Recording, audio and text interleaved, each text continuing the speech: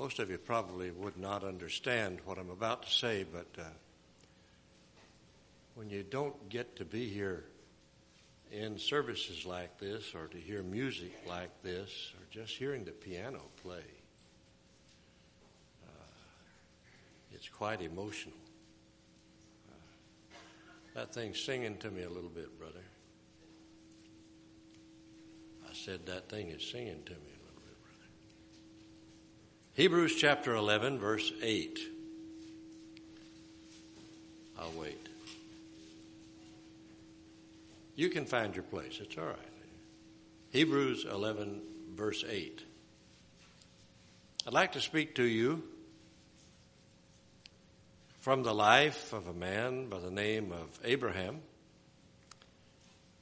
And I'd like to talk to you about his obedience of faith.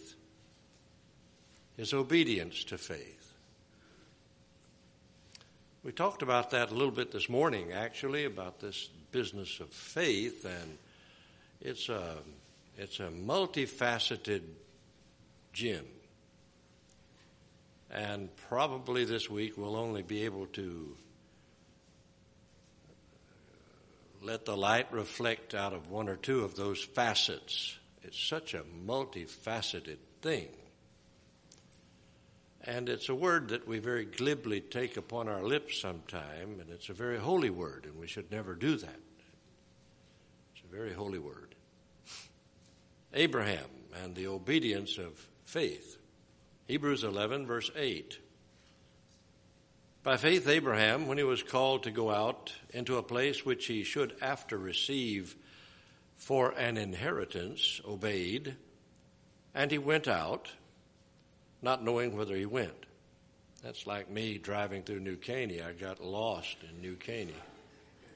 That ought to tell you something about my driving skills. By faith he sojourned in the land of promise as in a strange country, dwelling in tabernacles with Isaac and Jacob, the heirs with him of the same promise. Now I want you to, if you're writing in your Bibles or marking in your Bibles, underscore that. We talked about that this morning. The heirs with him of the same promise. For he looked for a city which hath foundations, whose builder and maker is God. Now, Abraham's obedience was not immediate.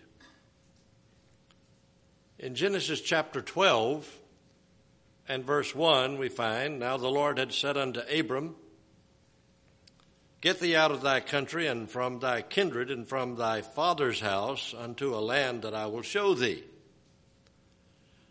Well, obviously, the reason that God called Abram to separate from his family and his kindred is that they were idolaters.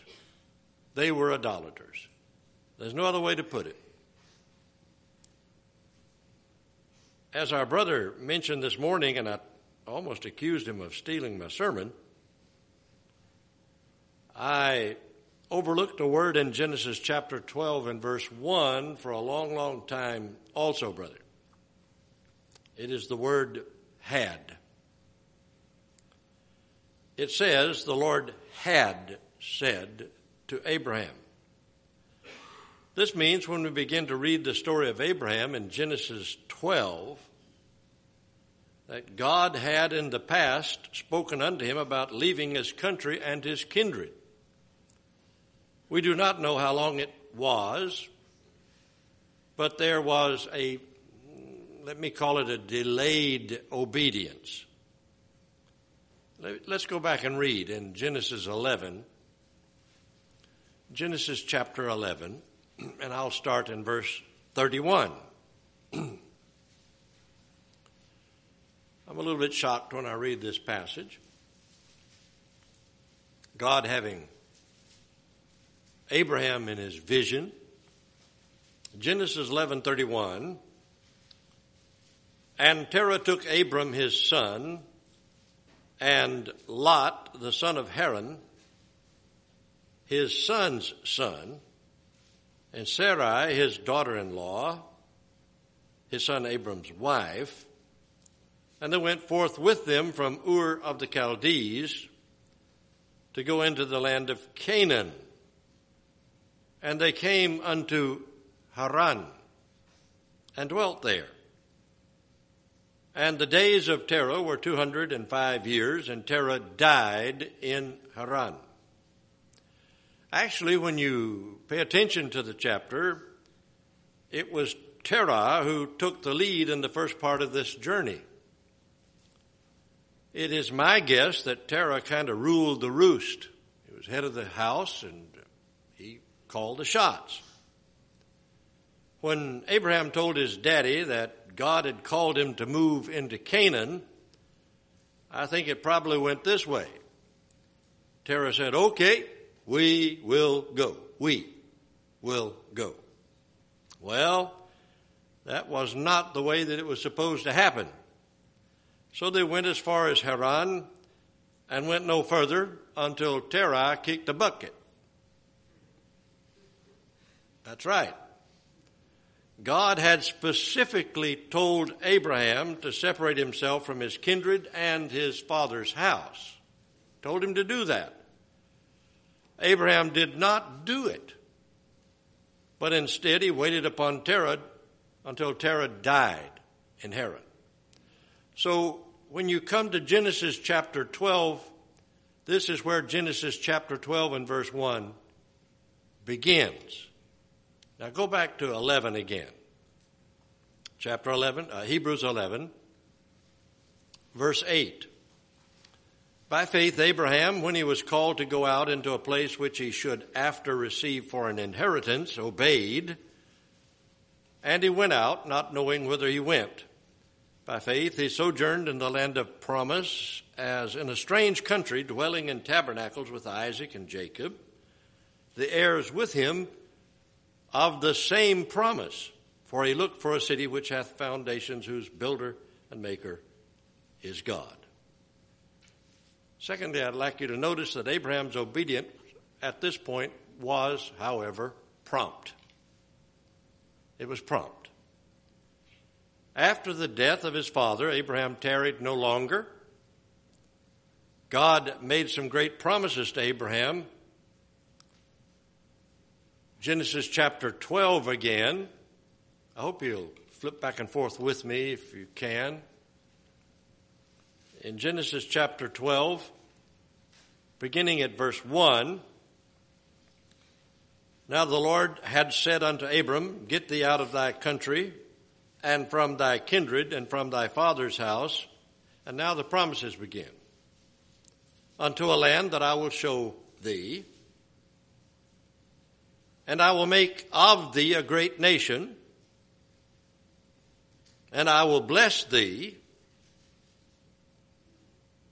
and make thy name great, and thou shalt be a blessing. Now that last part would be a whole lot right there if we just got that much, wouldn't it? And he said, I will bless them that bless thee, and curse him that curseth thee. And in thee, Abraham, shall all families of the earth be blessed.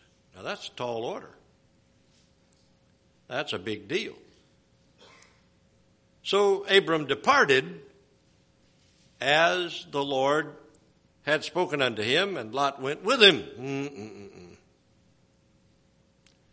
And Abram was 75 years old, just a young whippersnapper. 75 years old when he departed out of Haran. The Lord said, I will make of thee a great nation. He said this, and at this point he had no children. He said, I will bless thee and make thy name great. Well, my friends, Abraham's name is great, not only in the Jewish nation, not only amongst us Christians, but also in the Muslim world. His name is great. That's a large portion of the population of this earth. And thou shalt be a blessing. And I will bless them that bless thee, curse them that curseth thee, and in thee shall all the families of the earth be blessed. I believe that this refers to the Lord Jesus, who was a son of Abraham after the flesh. through him. It is true that all nations of the earth have been and are being right now blessed by the gospel of Jesus Christ, and especially when it is believed. Prompt obedience is what God is pleased with. However, most Christians struggle with the will of God in their lives. When one is called to preach, for example, he'll make the rounds. He'll talk to everybody, every preacher that he can find, and he will ask this question: what does it feel like when you're called to preach?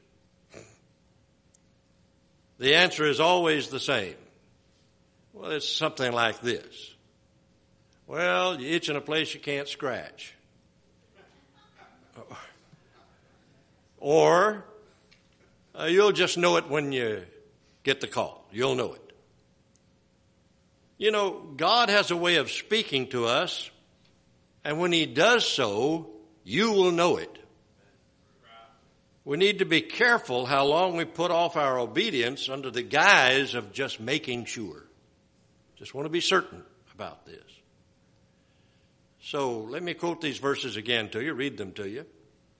By faith Abraham, when he was called to go out into a place which he should after receive for an inheritance, obeyed, and he went out, not knowing whither he went. By faith he sojourned in the land of promise as in a strange country, dwelling in tabernacles with Isaac and Jacob, the heirs with him of the same promise. For he looked for a city which hath foundations, whose builder and maker is, present tense, God. Thirdly, Abraham's obedience was practical. It was very practical. You can have all this theory stuff that you want. You can have people get up and explain to you the meaning of numbers and the zodiac signs and how big the pearls are on the doors and all that, and that's fine. I have nothing against it, but the truth of the matter is, Bible preaching should be very, very practical. We are told in Genesis 12, verse 4, that when God spoke to him, Abraham departed as the Lord had spoken to him. That is what faith is. God speaks and you move. It is simply doing what God says. And I don't mean goosebumps on your back. He says it, you read it, you do it. Just that simple. Abraham's faith was not a hazy, nebulous belief. It was active. By faith, Abraham, when he was called to go out into a place which he should after receive for an inheritance, obeyed, and he went out, not knowing whither he went. My friends, Abraham is not complimented in the Bible for being theologically correct.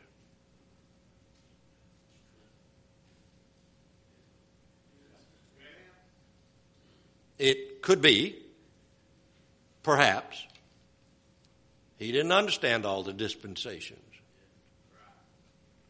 One thing he had right. God spoke, he moved. He is held up as an example of one who obeyed God when he spoke. My friends, faith is acting upon what God says in his word. This makes faith practical.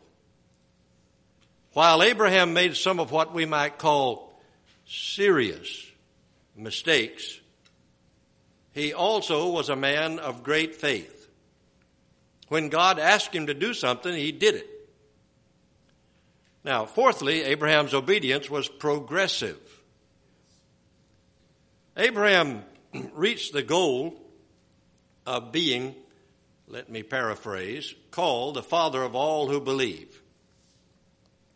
In Romans chapter 4 and verse 16, we read, "Therefore it is of faith that it might be by grace, to the end the promise might be sure to all the seed, not to that only which is of the law, but to that also which is of the faith of Abraham, who is the father of us all." Wow. When you read in Genesis 12, the verses 1 through 9, about Abraham's call and his obedience to that call, you really don't expect what you find in the verses 10 through 20. You really are shocked when you get there. When Abraham arrived in the land of Canaan, there was a famine in the land. We do not find Abraham praying about this.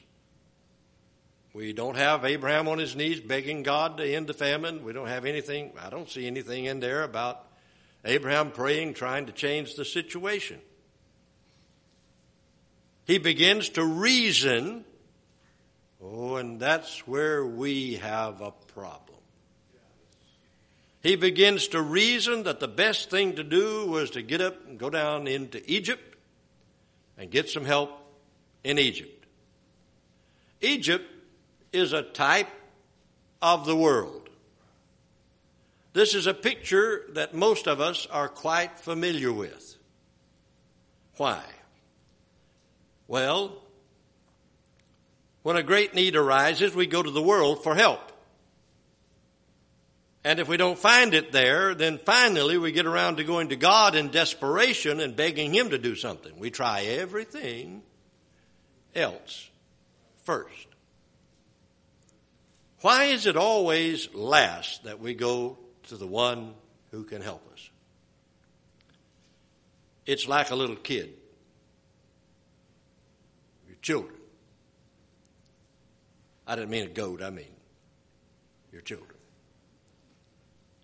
It's like a little child who, when you try to help him, you say, "I can do it myself. I want to do it myself." By faith, Abraham, when he was called to go out into a place which he should after receive for an inheritance, obeyed. And he went out not knowing whither he went. In Genesis 12, starting at verse 11, "And it came to pass, when he was come near to enter into Egypt, that he said unto Sarai his wife, Behold now, I know that thou art a fair woman to look upon." Well, he wasn't stupid anyway. "Therefore it shall come to pass, when the Egyptians shall see thee, that they shall say, This is his wife, and they will kill me." Didn't seem to matter what happened to her. "And they will kill me, but they will save thee alive. Say, I pray thee, thou art my sister, that it may be well with me for thy sake." That me first mentality gets you in trouble. "That it may be well with me for thy sake, and my soul shall live because of thee." Sarai cooperated, but it does make you wonder a little bit about a man who would go that far, doesn't it? There certainly wasn't any faith involved in that. He reasoned that out on his own and caused the Egyptians to get into big trouble with God because of it. In Genesis 12, verse 17, "And the Lord plagued Pharaoh and his house with great plagues because of Sarai, Abram's wife." Actually, Abraham got run out of Egypt because of this.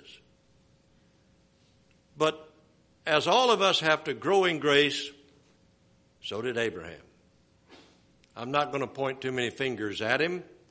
I think I've made as bad or worse decisions in my so-called life of faith and trusting the Lord. But I think we all have to grow in that regard. And that is the purpose of these days that we're holding and meeting together, is that we as a team will grow together in the direction that God wants us to grow and get something from Him and be encouraged to trust Him and believe Him exactly what He said in His book. Fifthly, Abraham's obedience was peculiar. By all human standards, it was a very strange thing that Abraham did. One day he just picked up all his belongings, gathered his family together, leaves his home, his family, his friends, and goes off to Timbuktu somewhere where the kids will never see Grandma and Grandpa again. I'm sure the missionaries know what I'm talking about. If there's one thing that parents will fling at you, it's about the grandkids being off over there in that heathen country. What they don't seem to understand is it's better that they be in that heathen country under God's will than it is to be here in this heathen country where the heathens carry Bibles. That costs nothing. That did not make a bit of sense to his friends, I'm sure, and to his family. From all indications, Abraham was well established in Ur. He was a prosperous sheep farmer. He had all the equipment that it takes to make a good living, and it seems he was making it. In Genesis 12 and verse 16 we read, and by the way, even today in Rajasthan, in northern India, if a man has a few camels, he's a very rich man. If he just has a few camels. It says here, and he entreated Abram well for her sake, and he had sheep and oxen and he-asses and men servants, maid servants, she-asses, and camels. The camels are tacked on just for what the Cajuns would call lanyap, a little bit extra. But God had something else in mind for Abraham. God wanted to start a new family.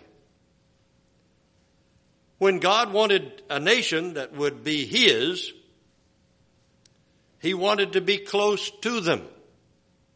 And He chose Abraham and started with him. He did not choose to start with Terah, Abraham's papa. That is the reason that God called Abraham to separate from his family. By faith, Abraham, when he was called to go out into a place which he should after receive for an inheritance, obeyed, and he went out, not knowing whither he went. One lesson we learn from Abraham's faith is that becoming an obedient Christian will make us a little bit peculiar.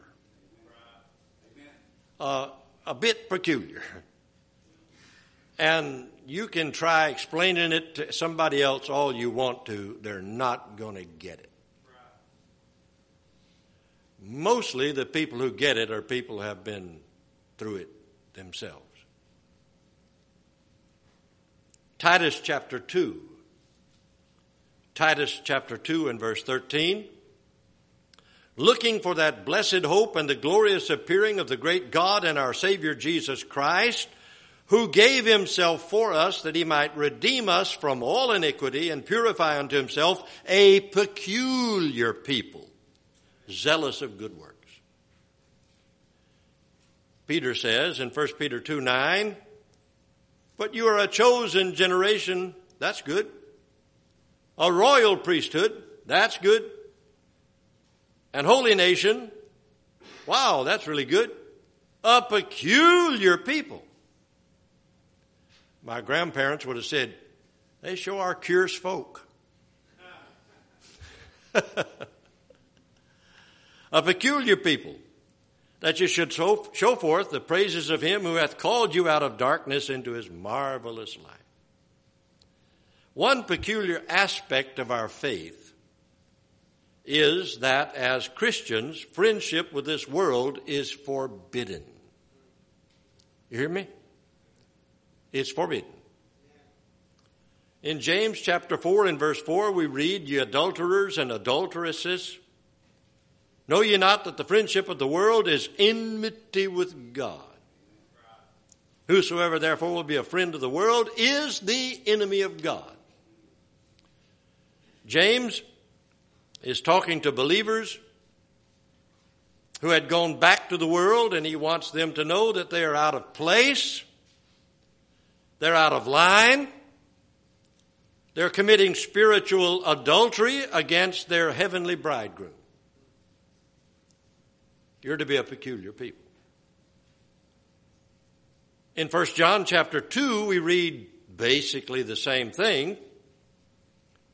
1 John chapter 2, the verses 15 through 17.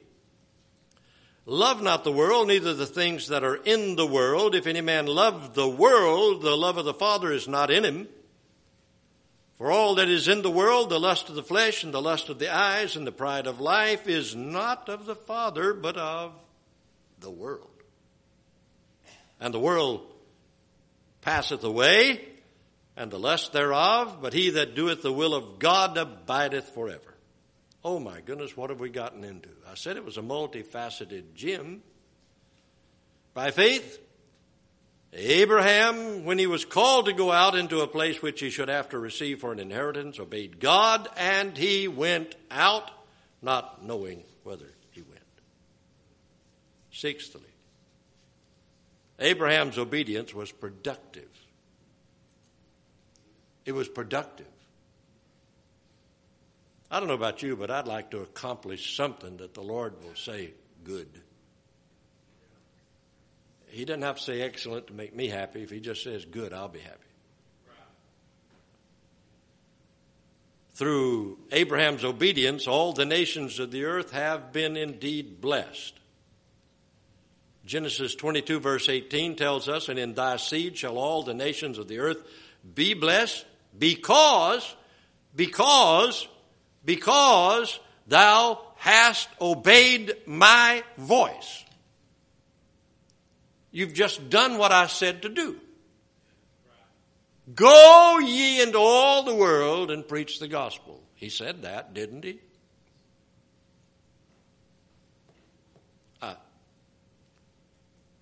He said that, didn't he? Yes, sir. Abraham's obedience to God when he was asked to offer his son as a burnt sacrifice on Moriah was no doubt one of the greatest acts of faith and obedience that is recorded in God's Word. One of the things that is wonderful about the Bible is that it not only portrays the greatness of a man, but it also tells about his shortcomings. Abraham was just like you and me. He was not a hero. He was just like you and me.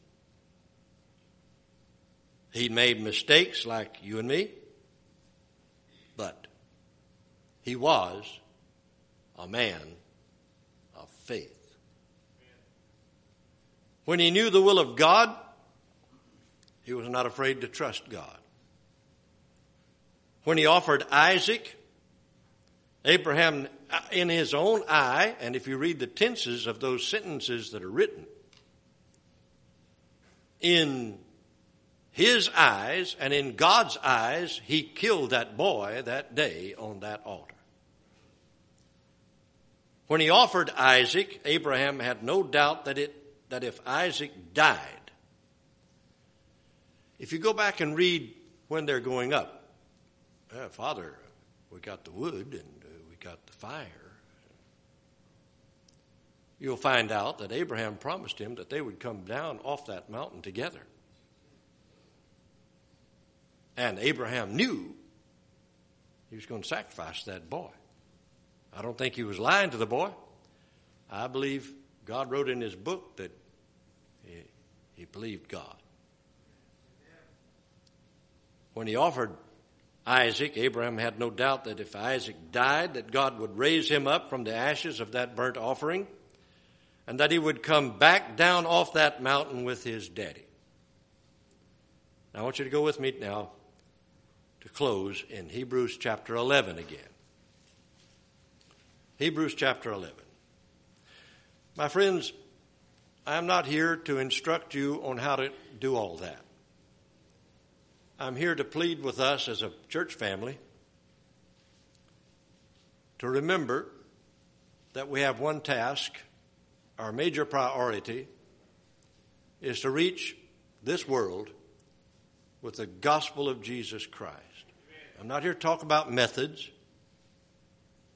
or how we're to go about it, but in some way we must learn how to preach the gospel to a lost world, beginning here where I'm standing and spreading out to the whole world. And let's stop counting noses. Let's stop worrying about how many churches are on how many blocks and how many countries. Let's not talk about how many dollars we've sent into one country and no dollars in another country. Let's find out how we can obey what God has told us to do. Go into all the world and preach the gospel to every creature. Hebrews 11:16.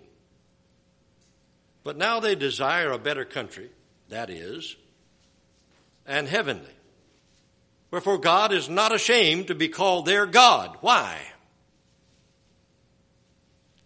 Well, they owned him.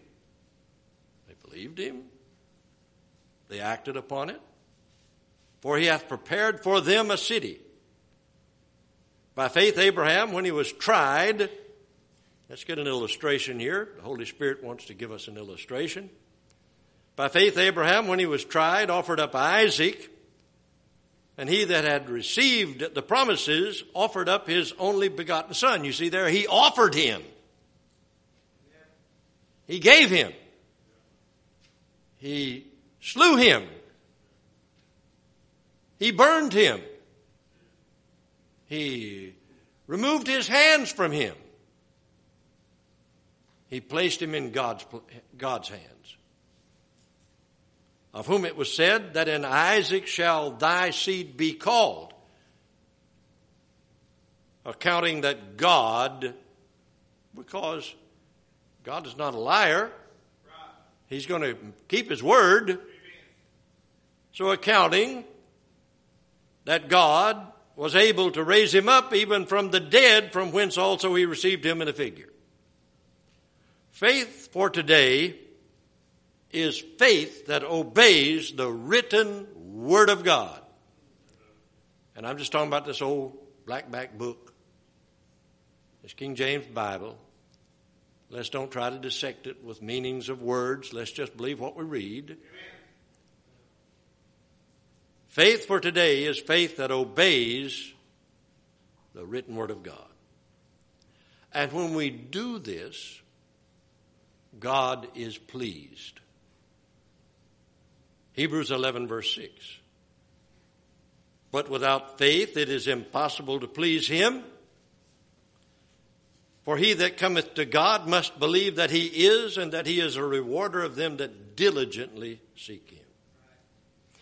I remember when we had finished our deputation, I was kind of like, I grew up Evergreen, Alabama. If you go any further, you fall off the earth.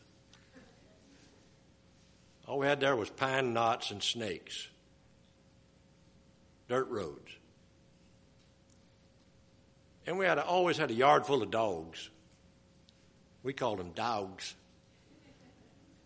And every time a car would run by, them dogs would take off. And they'd run that thing as far as they could run it, and then when they were just about to fall over, they'd stop. We used to tie a croaker sack onto the hubcap, and some old dog grabbed that thing, and he'd wrap around about 3 times. And I'm sorry, I shouldn't have said that. I'm sorry. I repented.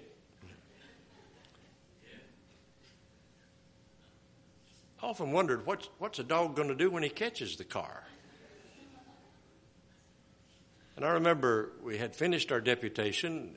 Everybody had told me it was going to take 5 or 6 years man as stupid as me, I didn't even own a calendar, didn't have any names to call. I didn't know any other preachers. I was it. And here we are with a lot of promises. No money, but a lot of promises. And I got the sweats, the heebie-jeebies. We were over in Greenville, Alabama, and I really got sweaty. And I did call somebody that I had met on deputation, pastor friend. And I asked him, why is it I should be jubilant? I should be shouting and running the aisles. We have made it in 2 years, what everybody said would be 5. And now we have tickets in hand. And we're going to get on the Amtrak here in Macomb, Mississippi. And we're going to go to Chicago. And a Swiss fellow is going to meet me at the train station, Brother Jacques Weber. And we're going to spend a couple of days with him at the Moody Bible Institute. And then we're flying with a one-way ticket to Zurich. And I get cold shivers right now when I remember that. I said, I am really, really shaking in my boots. And just no country preacher, he said, well, brother, all the fruit's on the end of the limb. If you want the fruit, you got to go out on the limb. The fruit's on the end of the limb. Now, some of you are struggling with some things. I want to encourage you to get in the Word of God. Stay there until He gives you a verse. And when you get in that verse, believe Him. He's not a liar. And He's not a risk. And it's a whole lot, and generally it'll be a whole lot. If it wasn't bigger than you are, it wouldn't be much need of faith, would it? So I want to encourage you to do that. It may be about your faith promise offering. It may be a variety of things. Doesn't matter. It is not faith in the faith promise offering that pleases God. It is your having faith in Him. What He says. What He says. Without faith it is impossible to please Him, for he that cometh to God must believe that He is, and that He is a rewarder of them that diligently seek Him. Seek Him. I pray the Lord will encourage us together this week, that we'll reflect upon Abraham's failures on one side and his successes on the other side, and that God can and will be pleased to bless you if you'll just get back up and go on and trust Him. If you're falling down, skint yourself up a little bit. As uncomfortable as it may be, get back up on your feet and trust Him. Amen. Amen. Would you stand with me for a word of prayer?